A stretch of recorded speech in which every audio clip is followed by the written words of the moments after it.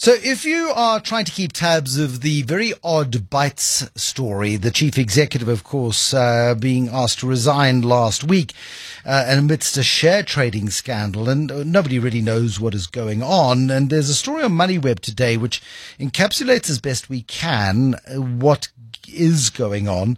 And I'm not too sure where it comes from, but it's published on the Money website, and it follows the sudden resignation of Neil Murphy, who resigned on Wednesday, tendered his resignation, which implies he was told, move, Jack, otherwise you move, otherwise you're in trouble.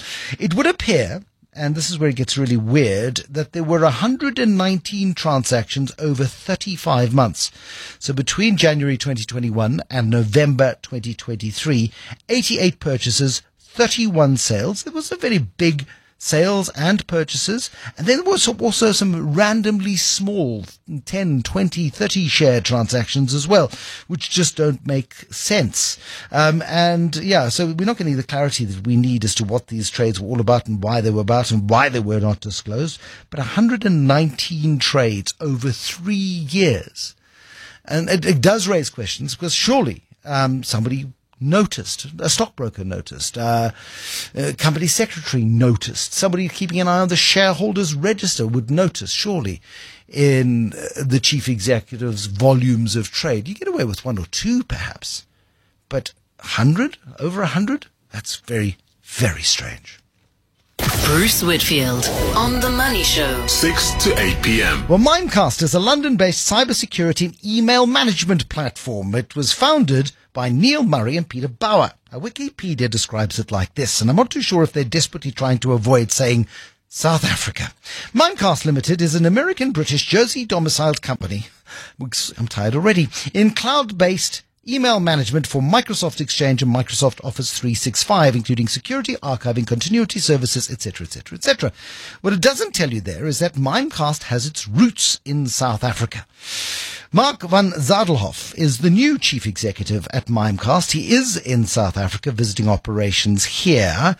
I am going to be testing, Mark, your due diligence and your institutional knowledge. But did Neil Murray and Peter Bauer, two guys from South Africa, start the business of Mimecast in South Africa, or did they start it in the UK? Because I've never been able to quite put my finger on it.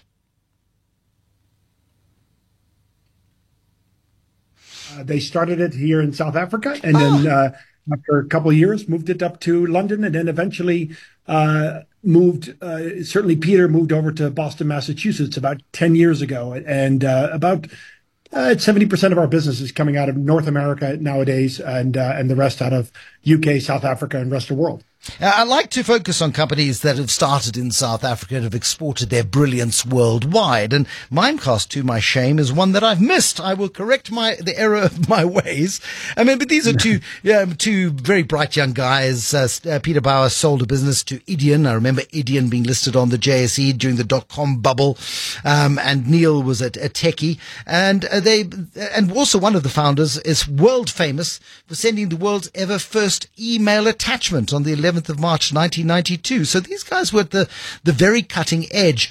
And was it a Microsoft tie-up right from the very start in the UK and the United States? Mark, what do you know about that? Well, I'm not a historian for the company quite yet. I'm in my fifth week here, Bruce, but catch up. Absolutely. Obviously, you know, it's, as they say, why do you rob a bank? That's where the money is. Why do you focus on securing the collaboration and email in a Microsoft environment? Well, that's, the largest market share of email usage around the planet. So that certainly was a focus, but the company has broadened to most any email platform, and also into collaboration technologies more broadly, and into kind of securing human risk. If you think about that person sitting behind the computer, the employee sitting behind the computer, how do we make that person less likely to do dumb or ignorant acts? And how do we make the collaboration technologies like email less likely to lead them down the wrong track with hackers and insiders and compliance issues? And it's amazing that the roots of this business originate here. You are born in the Netherlands, but you grew up in Boston. How differently do you see the future of Mimecast from perhaps what the founders did? Because I think the founders had it listed on the NASDAQ for a bit, and now it's in private equity hands. How do you see the future of the business? Yeah, sure. Well, first of all, I've known the founder, Peter Bauer, for about 10 years. So he and I are close and live close to each other geographically in the Boston area. So very honored to be able to continue the 21-year legacy that he has in running and founding and running the company. As you said, the company was listed on the NASDAQ, and then Permira, European-based investors, took them private about 18 months, almost 2 years ago. And as I said, I joined 5 weeks ago. And I think both Peter's still on the board of the company, and Permira, obviously owning the company, see huge opportunity in expanding the company in two ways. One is, beyond email and collaboration security to this area of human risk. And then also geographically. As I mentioned, we're quite strong in these three parts of the world that I mentioned in the beginning: South Africa, UK, and North America. But we're seeing rapid growth on the continental Europe, in Asia Pacific, to name two other regions. And we're going to be doubling down on geo expansion in addition to product expansion. Because your own history is in cybersecurity. You started the IBM division around cybersecurity. It became a multi-billion-dollar business. You recently built a business to scale, and that was sold. The plan now for Mimecast in an AI-driven world becomes a bit more complicated, doesn't it?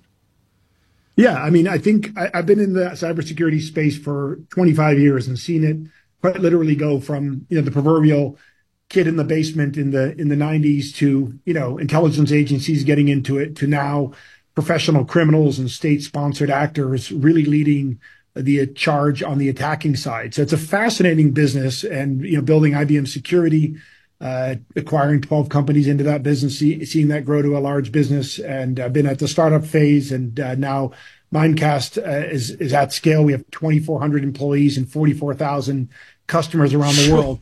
There's always a new problem to solve in this space. Yeah. I mean, and again, this is a private equity play, so I'm assuming because of your track record, your job is to grow this business, spread it geographically, get the tech working, advance the technologies, bring more AI in, and we see it back on the NASDAQ at some point in the not too distant future. It seems, Bruce, you're well qualified to do my job. That's pretty much. Well, no, I just guess, and thank you for confirming. No, absolutely. I think there's many options. Obviously, NASDAQ listing is the most likely, and we're super excited about it. It's as I said, with 44,000 customers, and we've surveyed customers. We have a lot of permission and a lot of trust from our install base of customers, and so that really, for us, for the board and myself, means that we should get on with that and expand and really build out that portfolio. But it's already a very successful platform that I'm picking up here. Mark, thank you for chatting to us this evening. I appreciate you taking the time. I know that you're stretched and being pulled in different directions. The new chief executive at Mimecast, Mark van Zadelhoff, born in the Netherlands, lives in Boston, knows Peter Bauer, who moved to Boston. But yeah, the founders of Mimecast, Neil Murray and Peter Bauer, another South African startup. And what's so interesting, to my mind, I'm going to test Toby Shapshak on this one in a moment, is that these are the guys at the epicenter of email security, and they were developing this at roughly the same time as that space cadet was developing internet security as well. Thought was the name of the company, and Mark Shuttleworth was the astronaut. Mark Shuttleworth and these guys, I think, probably building high-end security technologies in South Africa, roughly the same time.